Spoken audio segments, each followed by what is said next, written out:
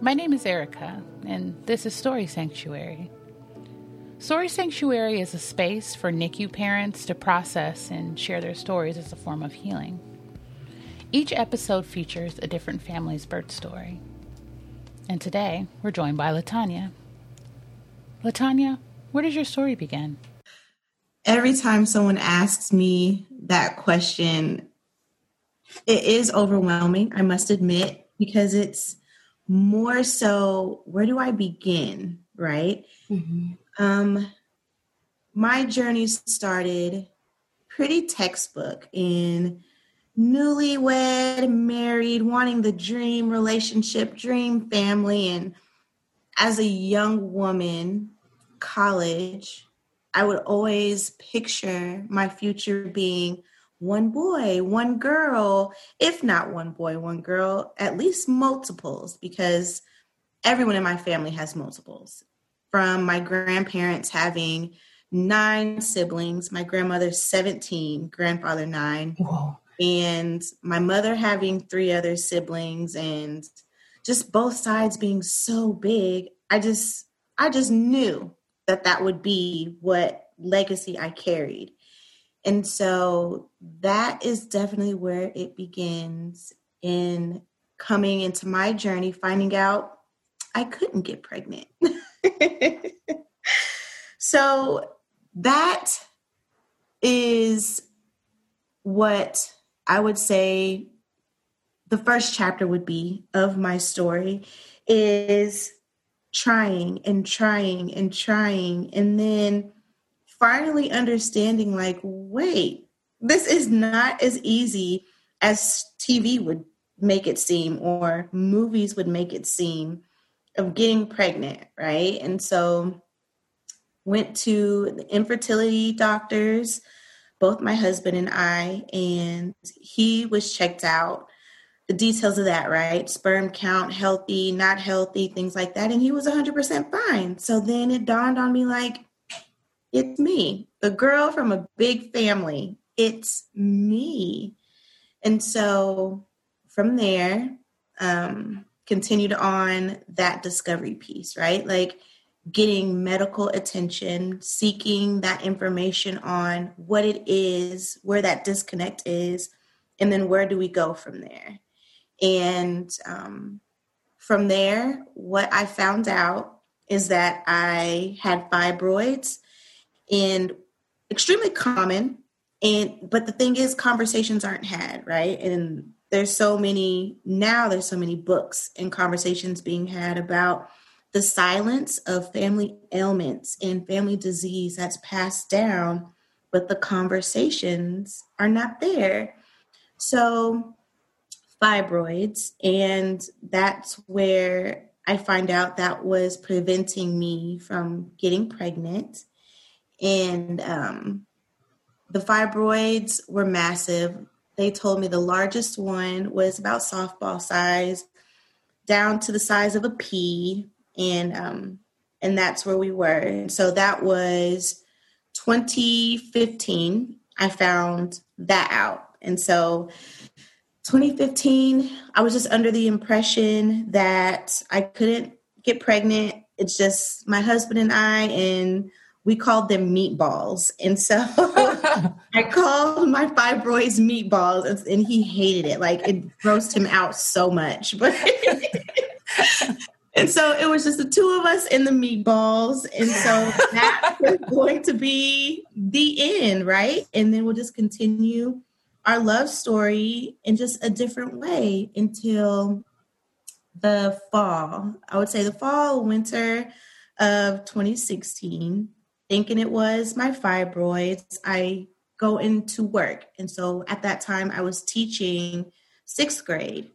And so I'm going into work, normal strut, normal good day, walking in, saying hi to the front office, saying hi to my principal, because her office was still on the first floor, right by the front office. I'm in the doorway talking to her, and I pass out. Cold, flat out, face on the floor, pass out. I don't know how long, to this day, I don't know how long I was out, and I wake up, what I do remember is I wake up and I have the worst pain I've ever experienced. In dealing with fibroids, those who have experienced fibroids, there's some intense pain that comes with that already. But even on top of that, this was the worst pain I have ever dealt with. And so wake up, I'm in a chair, principal's on one side, our nurses on the other side, and they're waking me up, asking me if I'm okay, asking me to describe the pain. And I'm like, I'm thinking it's fibroids. I'm like, it has to be my fibroids. Like, and I'm telling them I have these crazy amount of fibroids in my stomach and my abdomen, in my uterus, out of my uterus, my vaginal canal, even. Like, if I can, just be open and transparent, like they were everywhere. And so I'm thinking something busted. Like one of my meatballs got squished. Had to have something happen. And so they're like, okay, we're going to call your husband, either to come get you or go straight to the emergency room. You choose. I chose for him to come pick me up so that I can have someone there with me, someone close to me who knows everything about my health situation. We get there and, of course, good old hospital ER waits, right? And so we're waiting. The pain kind of subsides, and the date is November 17th. What's so significant about November 17th is, one, my birthday is November 28th. And so I remember it being 11 days before my birthday. Two, what's so significant about November 17th is I was scheduled to have a hysterectomy December 15th. So over winter break that we usually get every year, I plan to have a hysterectomy because years after trying, multiple doctors saying I couldn't get pregnant due to the fibroids, I've accepted that. The journey of accepting that was difficult in and of itself. And so I finally got to a place of accepting that I would never have children of my own body. And so December 15th, 2017, I was on the books to have a hysterectomy. Back to November 17th, I'm in the ER. I'm waiting, to see what's going on. And so now, mind you, I'm on a bed. I'm not in a waiting room or anything because the pain was so severe when I came in. First doctor comes and he says, you say it's fibroids, but is there a possibility you could be pregnant? And I'm like, no. The doctors told me I can't get pregnant. I have a hysterectomy scheduled December 15th. No, there's no possible way I could be pregnant. And my husband's co-signing. He's like, no, we've already tried. We've been down that road. And, it's touchy. It's still touchy. And so he's like, no, not a possibility for us. It's not that fibroids. So he's like, okay, well, we're gonna go, run a couple tests. Let's go take a urine test. All that. So I'm like, okay, do that. He comes back a second time. So we want to share some news with you. We're like, oh gosh, what happened? Like these fibroids, I'm bleeding internally, all that WebMD type stuff and True TV shows start coming into mind. Like, oh gosh, there's going to be a weird case of something growing inside of me. But the thought I could be pregnant never crossed my mind. Because again, I've accepted that I could not get pregnant. Mm-hmm. And so he tells us, you're pregnant. The thing that is funny, looking back on that now, is we were still in denial.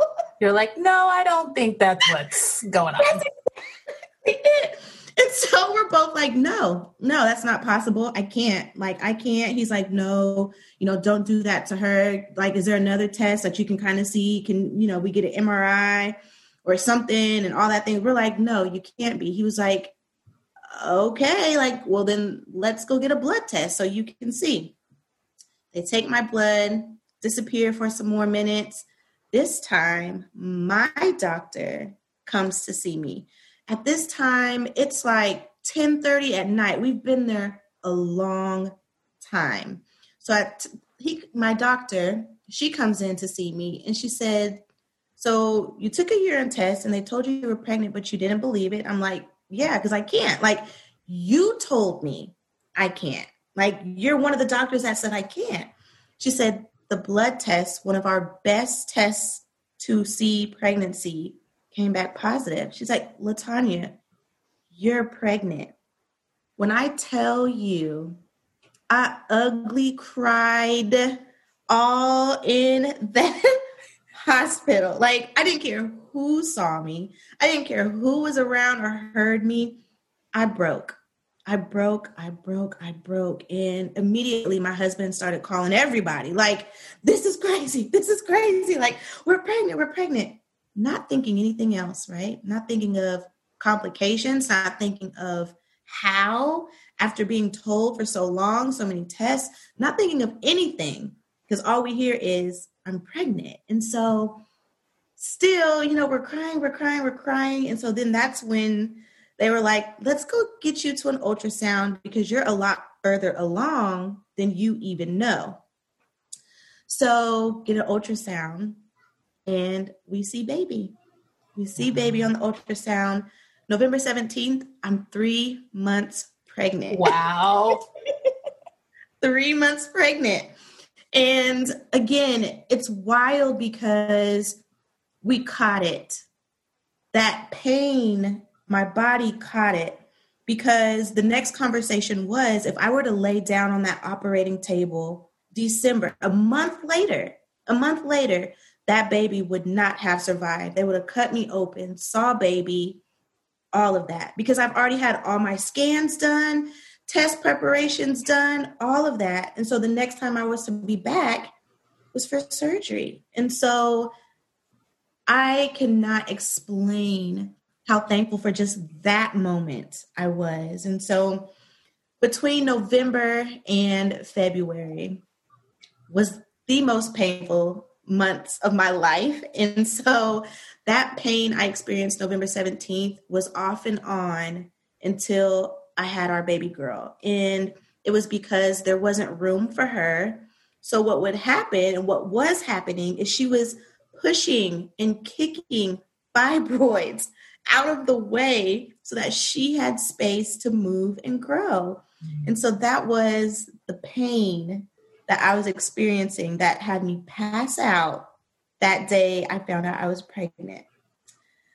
And so even now, just talking about it, I think it is with women, when we're told something completely opposite of what we expect our lives to be and what we dream and think and plan our lives to be, it's life-changing.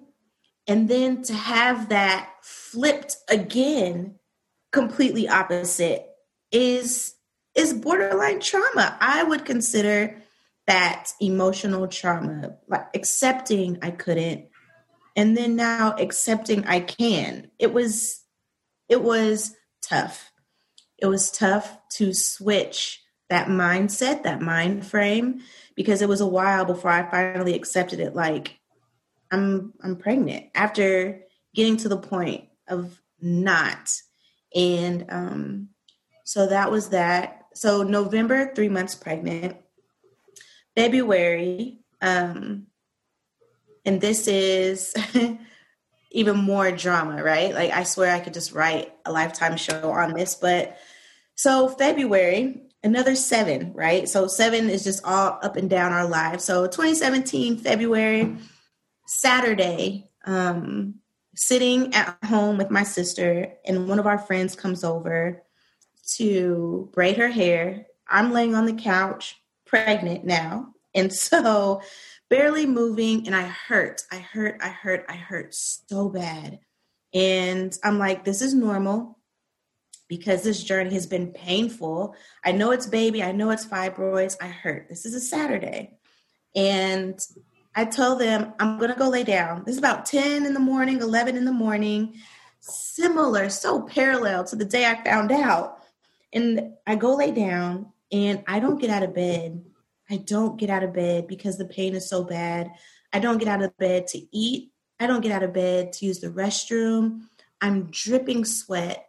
Saturday night, my husband is preparing for a work trip to Iowa. And so I'm like, don't stay, babe. We've been through this. We've been through this pain. This isn't anything new. It's just another day of pain. Go on your trip. I'll be fine.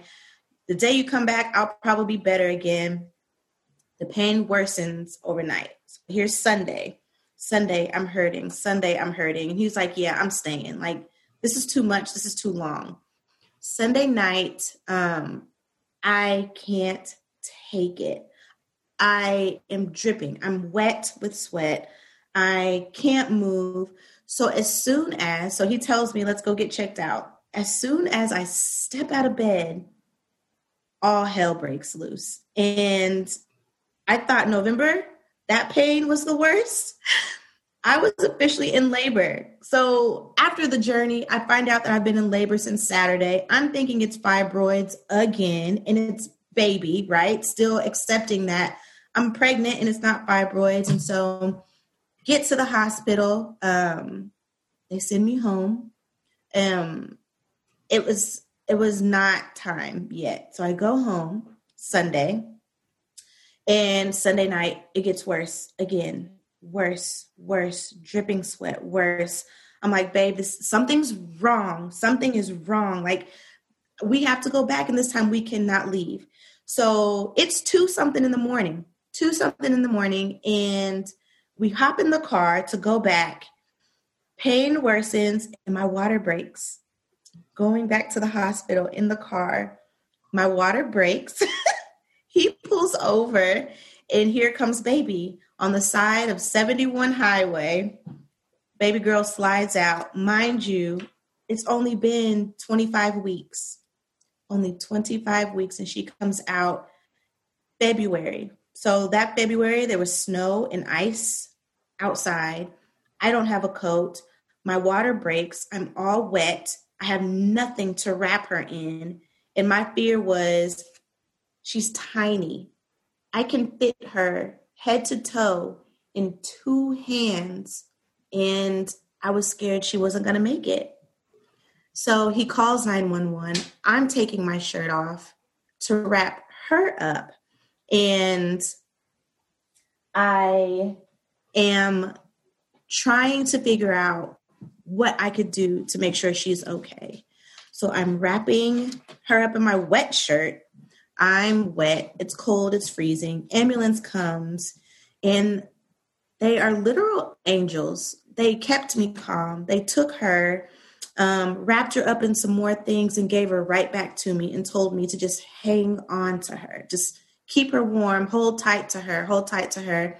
And that is how Kelsey came into this world, is at 25 weeks. We were in the NICU until May 19th. So about 3 months while being in the NICU, not being able to take her home, blood transfusions, heart murmurs, and not eating. And it just came with so much. And in all honesty, I'm still recovering. Like, the girl's about to be 4, and I'm still recovering from the whole thing. But I am glad to say that she's here, she's healthy, and I couldn't be more excited, more proud to have one, just one. It's not the big family that everyone else has, but she's my one. And so I'm just so grateful through the pain and all of it, to have my one. Looks just like me, acts just like her dad. Just extremely independent, so smart, so energetic. I couldn't ask for more.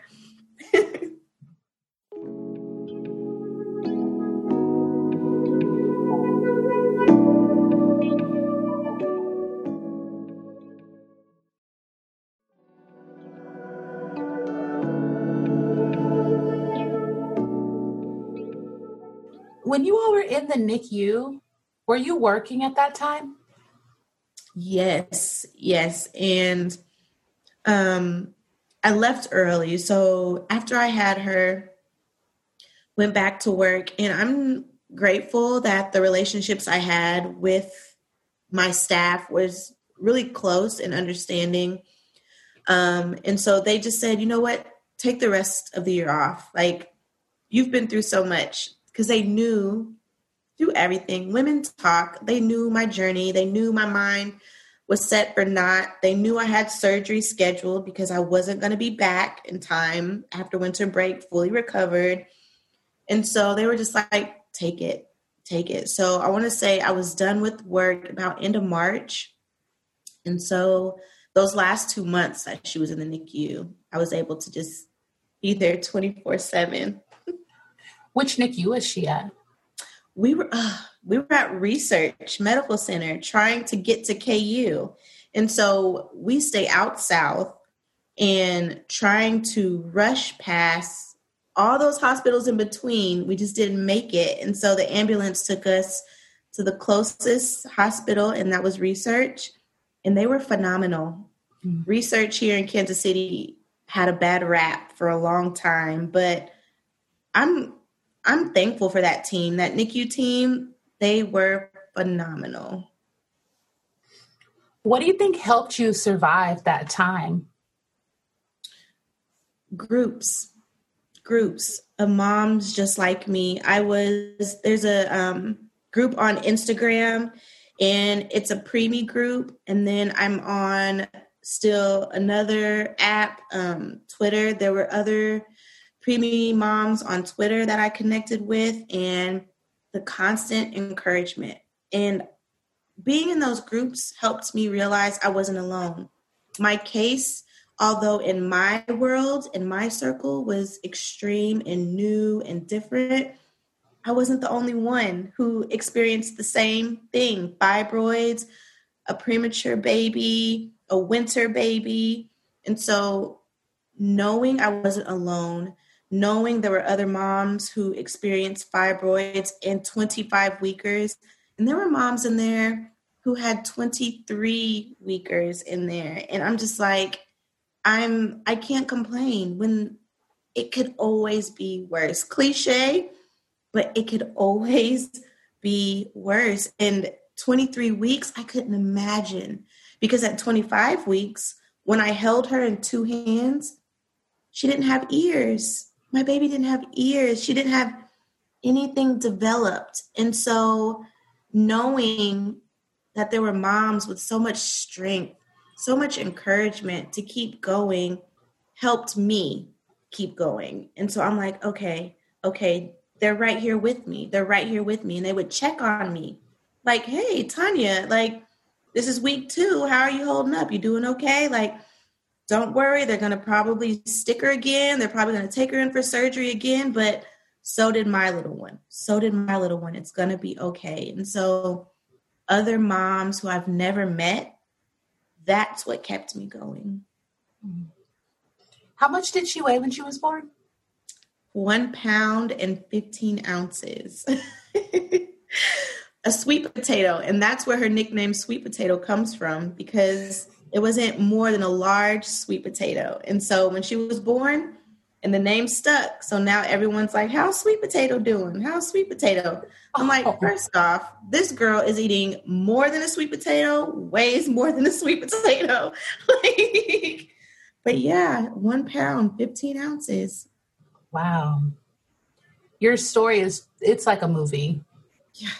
And just the image of you on the side of the highway, holding her, just wrapped in whatever you can find is, man, I've talked to so many moms where that part is in the hospital. And so that scares me to think about doing that part, like not having an incubator right there, not having the team right there, but how she survived. She survived that. It's powerful. Most definitely. I would even consider this a survival story for the both of us. And like I said, the story is like a movie, but the emotions and the mental capacity of it all was an extreme roller coaster.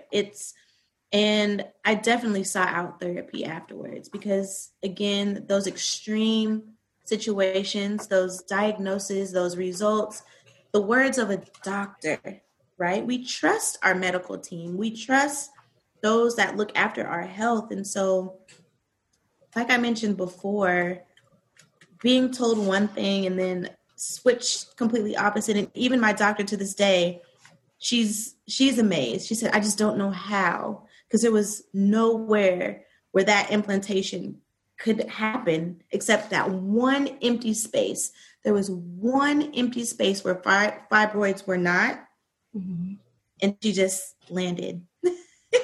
But that's so interesting that your doctor had never seen anything like that and was so surprised. But from your experience through seeking out these groups, you found other people that had gone through the same thing. Yes. And the majority, yes, women of color with the fibroid situation, but fibroids aren't new. And so that's another thing that I was extremely curious about is with her being an OB and her field, she's not young, she's not new. I was surprised myself that she's never experienced, my specific situation with pregnancy and fibroids. And so I thought that was interesting as well. But if I were to give anyone any advice experiencing fibroids and wanting to get pregnant, I would say interview your doctor and ask them, have they had experience with situations such as this? So if not, they can seek assistance, right? We're not know-it-alls, no matter what our profession.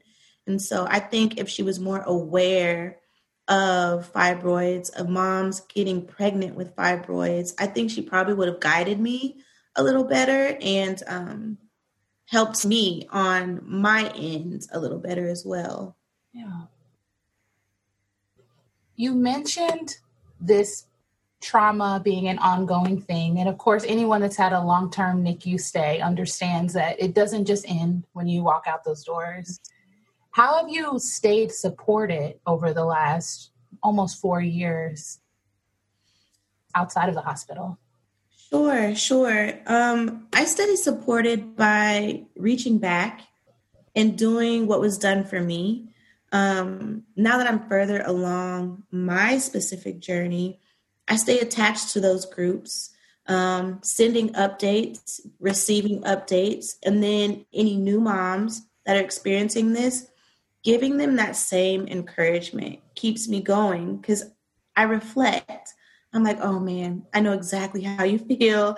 I've been there. I've done that. I felt that. And so that's what keeps me going. Like, tomorrow's better. Tomorrow will always be better, no matter how daunting today seems or feels like, and what emotions surround our sight and our vision. But staying connected to those supportive moms and now being an encourager on the other side, that keeps me reminding myself and reflecting that days always get better, despite some of them being difficult and hard. Yeah. What would you say to a family that is maybe at the beginning of their long NICU journey to help them with their journey? To feel those emotions, to feel them. Don't let anyone tell you, or don't let anyone try to, it will be okay, you out of feeling what you feel. And I think that was the best piece of advice given to me. That was the best piece of encouragement given to me. Like, hey, let's pause. It's okay to be scared.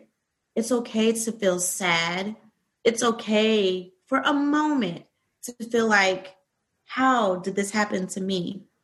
So one thing I would tell families is it's okay to feel those emotions because it's natural, unexpected, and reality, right? And so 1, it's okay to feel those emotions. 2, find your source of encouragement. And that's that. Feel those emotions and find your source of encouragement. And that encouragement could be like mine, from strangers, from complete strangers who have experienced the same things you have. So Those 2-piece nuggets is what I would pass on to families starting. Well, LaTanya, storytelling acts as a means of healing because it allows you to shift positions. So instead of your birth story being something that happened to you, you get to own the story and then decide what you want the lasting memory to be. What have you decided you want the lasting memory of your birth and NICU stay to be? Hope. In a nutshell, hope.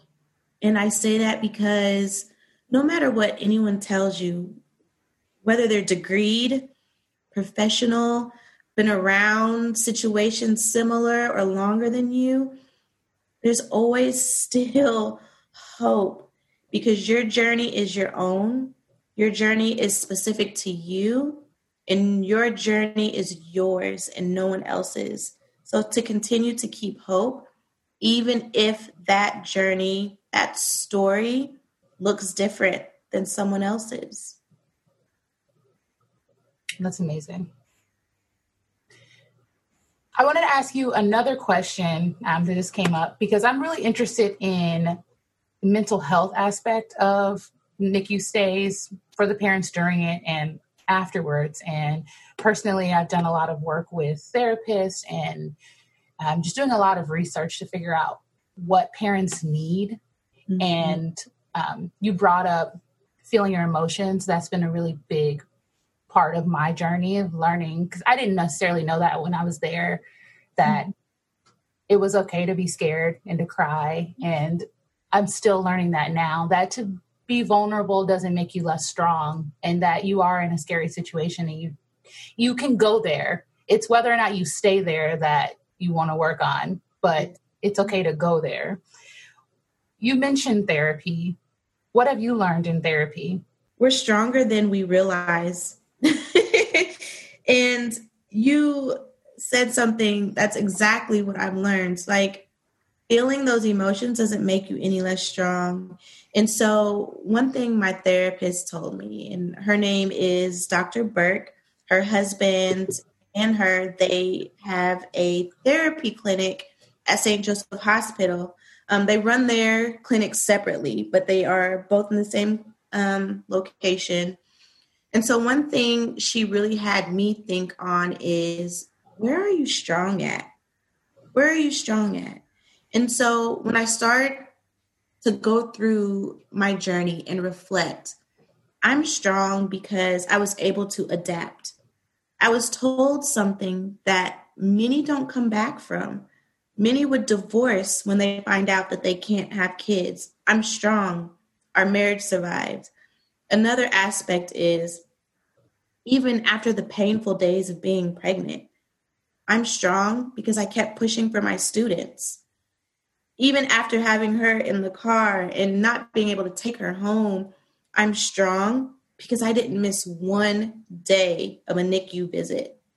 And so reflecting on the moments in our scary emotional journey of where we are strong helps you look like, yo, that was scary. That was intense, but I beasted that. I really did. And so therapy slows you down because this stuff happens fast. And doctors come at you fast. And those NICU stays, there's so much information coming at you fast. Therapy helps you to slow down and point out your strengths, point out how far you've come, point out what you've overcame. And once you start to process that side of the coin, you're like, whoa, hold on. This wasn't me being weak. This wasn't me being scared. Yeah, I was feeling those emotions, but yo, I'm pretty strong. I'm a beast. Like, this is good stuff. And so I encourage, even if it's temporary, I always encourage therapy for moms, dads, families when you have long NICU stays, so that you can be reminded of those moments of how well you're doing and that it's okay, that it is okay. Yeah.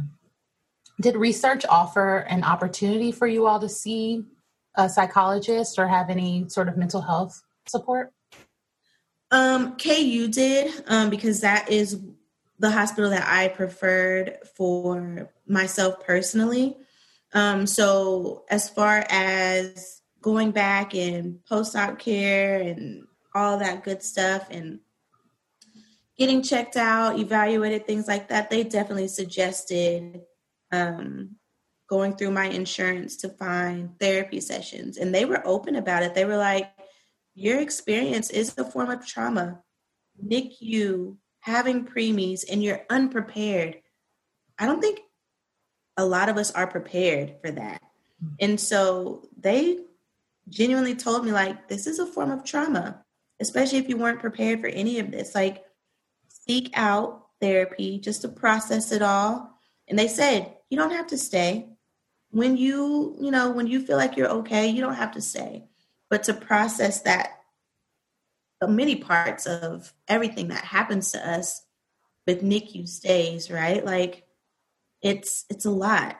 And then everything we go home with after those NICU stays, it's a lot. Mm-hmm. I was scared to leave. That's another piece of it. Like, those nurses were family. We still talk to this day, and they were family. I was scared to leave. And so having therapy to process that transition, even after leaving, I think is an important piece to have as well. It would be my dream that just as our kids are required to have checkups and to be followed by certain departments, that parents would also have that, because when you're in the NICU, you are in a chronically stressful situation. No matter what you do, you're walking back every day into the same sort of stress, and it breaks down your mind and it breaks down your body, and you need to do something about that. And hopefully over time, NICUs are a newer concept.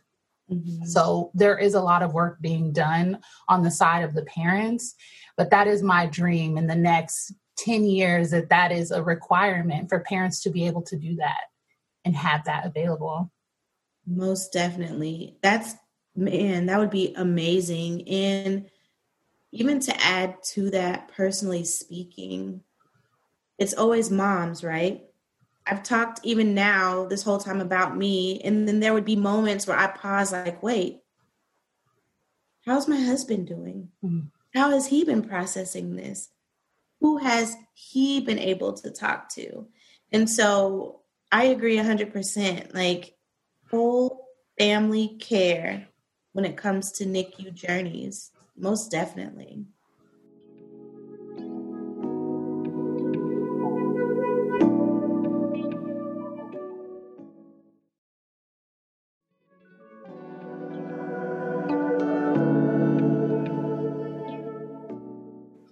You mentioned being friends with the nurses. I thought that was funny. When they send us home, they have rules that you're not supposed to really fraternize with the staff, but it's like they literally saved our lives. They took care of our children. Mm-hmm. These people are connected to us for life. So I understand that they don't want you to communicate and why they have to do that for business purposes, but it's also like, you're taking care of families, and it's such a sensitive area of people's lives that it would be insane if we were to just cut that off and never talk to these people again.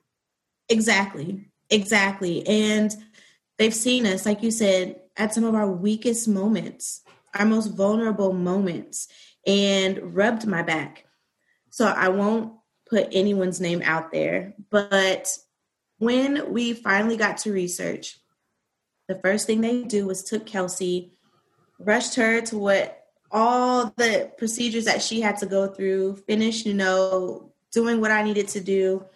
And I still wasn't able to hold her. I wasn't able to hold my daughter for 7 days after I had her, not even touch her.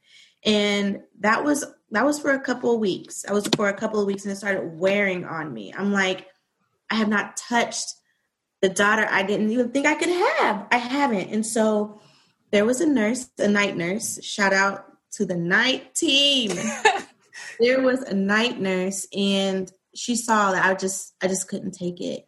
And she shut the door, And she said, don't mention this. I'm sitting here like, what? What? Like, don't mention what? Like, what are you talking about? She said, take off your shirt. You know, the whole kangaroo, all of the good cuddles and the warm cuddles. And she said, okay, here she comes. I'm like, wait, now? Like, right now? Like, I can finally hold her right now? And she went out on a limb for me. And so that's, again, one of those situations that you were talking about, like someone who would risk their job for me. You're telling me I can't have a connection with? Nah. Nah. So I'm like, oh yeah, I'm never mentioning you. Thank you, thank you, thank you. And until this day, we're close. We're close. She did that for me. So yeah, some rules I feel are meant to be broken. Yeah. And that's that. I think these hospitals know it too, because yeah, the staff have their little workarounds for figuring out what's still going on with the kids outside of the hospital. So why couldn't you hold her at first? Is that a usual thing at 25 weeks? Yeah, temperature regulation. And so with preemies at 23, 24, 25 weeks, you know, that early, they can't regulate their own body temperatures or anything like that. So they put them in these little bags, and then all of the heat from these lights are on them. Her heart also wasn't fully developed either. And so she still had a hole in her heart that wasn't fully closed. So there were a lot of understanding risks that have to be considered when wanting to handle a baby that new and that underdeveloped. Like I said, when I looked down at her in the car, it was just holes in her head. There weren't even ears, dude. Like, it was crazy. You could see right through her skin. And my hands are small. And so to know, you know, the risks that these babies take being handled and being manipulated, after the fact, I completely understood. Like, okay, I couldn't keep her and rub her against rough fabric. I couldn't keep her and jiggle her too much. Now I understand. But then as a new mom, a first-time mom, I'm like, I don't care. I want my child. I want my baby. So a lot of health precautions as to why. Okay. I knew, of course, that you couldn't touch him and really mess with him that early, but I thought that kangaroo care happened at 25 weeks, but not always. Not always. Mm-hmm. Yeah. Well, thank you for sharing your story. That aspect of hope in it it's truly amazing just to think that no matter what happens when it comes to doctors and your medical team, that there's always this extra, I mean, some people could call it like a God factor, or yes, for that to always be there. That can be scary for some people, but for me, I see it as beautiful and hopeful. You never know what could happen and what life is going to. That's exactly it. If that were to be the bow on all of this, of our time together, is you just never know what could happen. It's beautiful.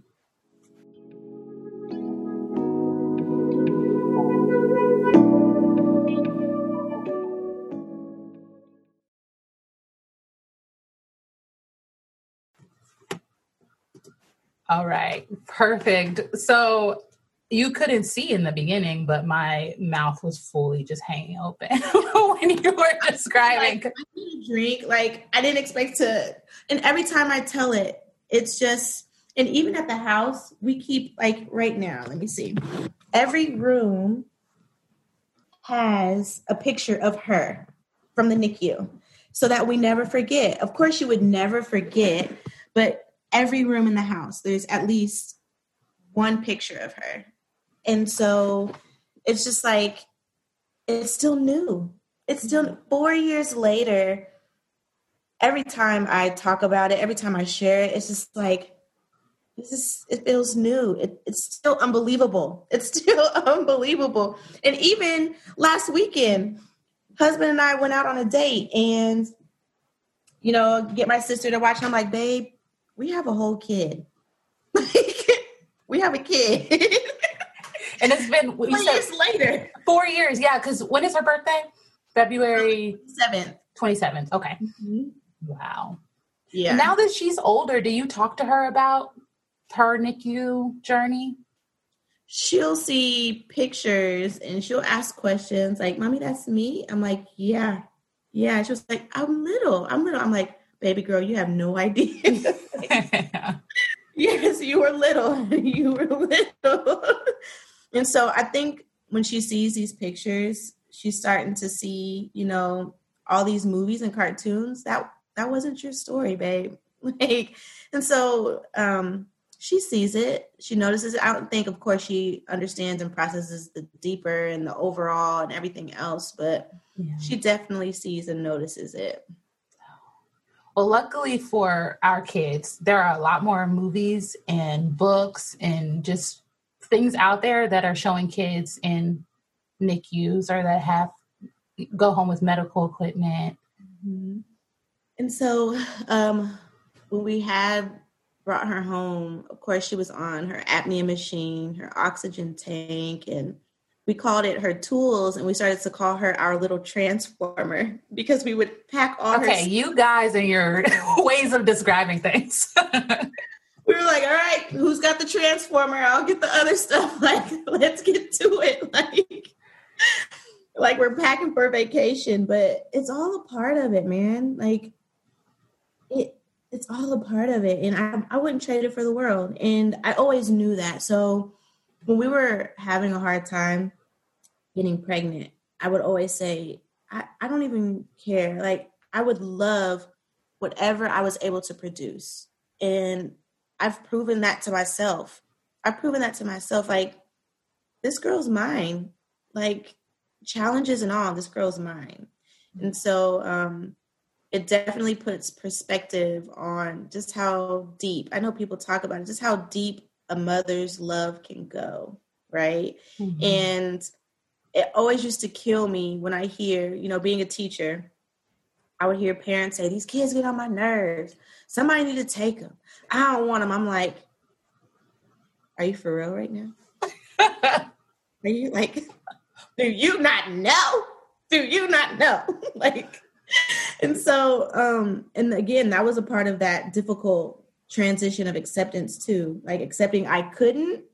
And then knowing there were kids at my school who were either homeless or abused or, neglected. I'm like, I would take you right now in a heartbeat because I can't. And so perspective is wild. It's wild. It is so wild. Yeah, that's something I treasure about ours. Of course, I wouldn't have wanted to go through this journey, but like you said, I wouldn't trade it for the world. Mm-hmm. But I do feel like every little thing that happens with her saying a new word, we can't take anything for granted. Which really is how life should be. Mm-hmm. So we've kind of been given this gift of perspective. That's it. That is it. Oh my gosh, that is it. And so I feel we're the lucky ones.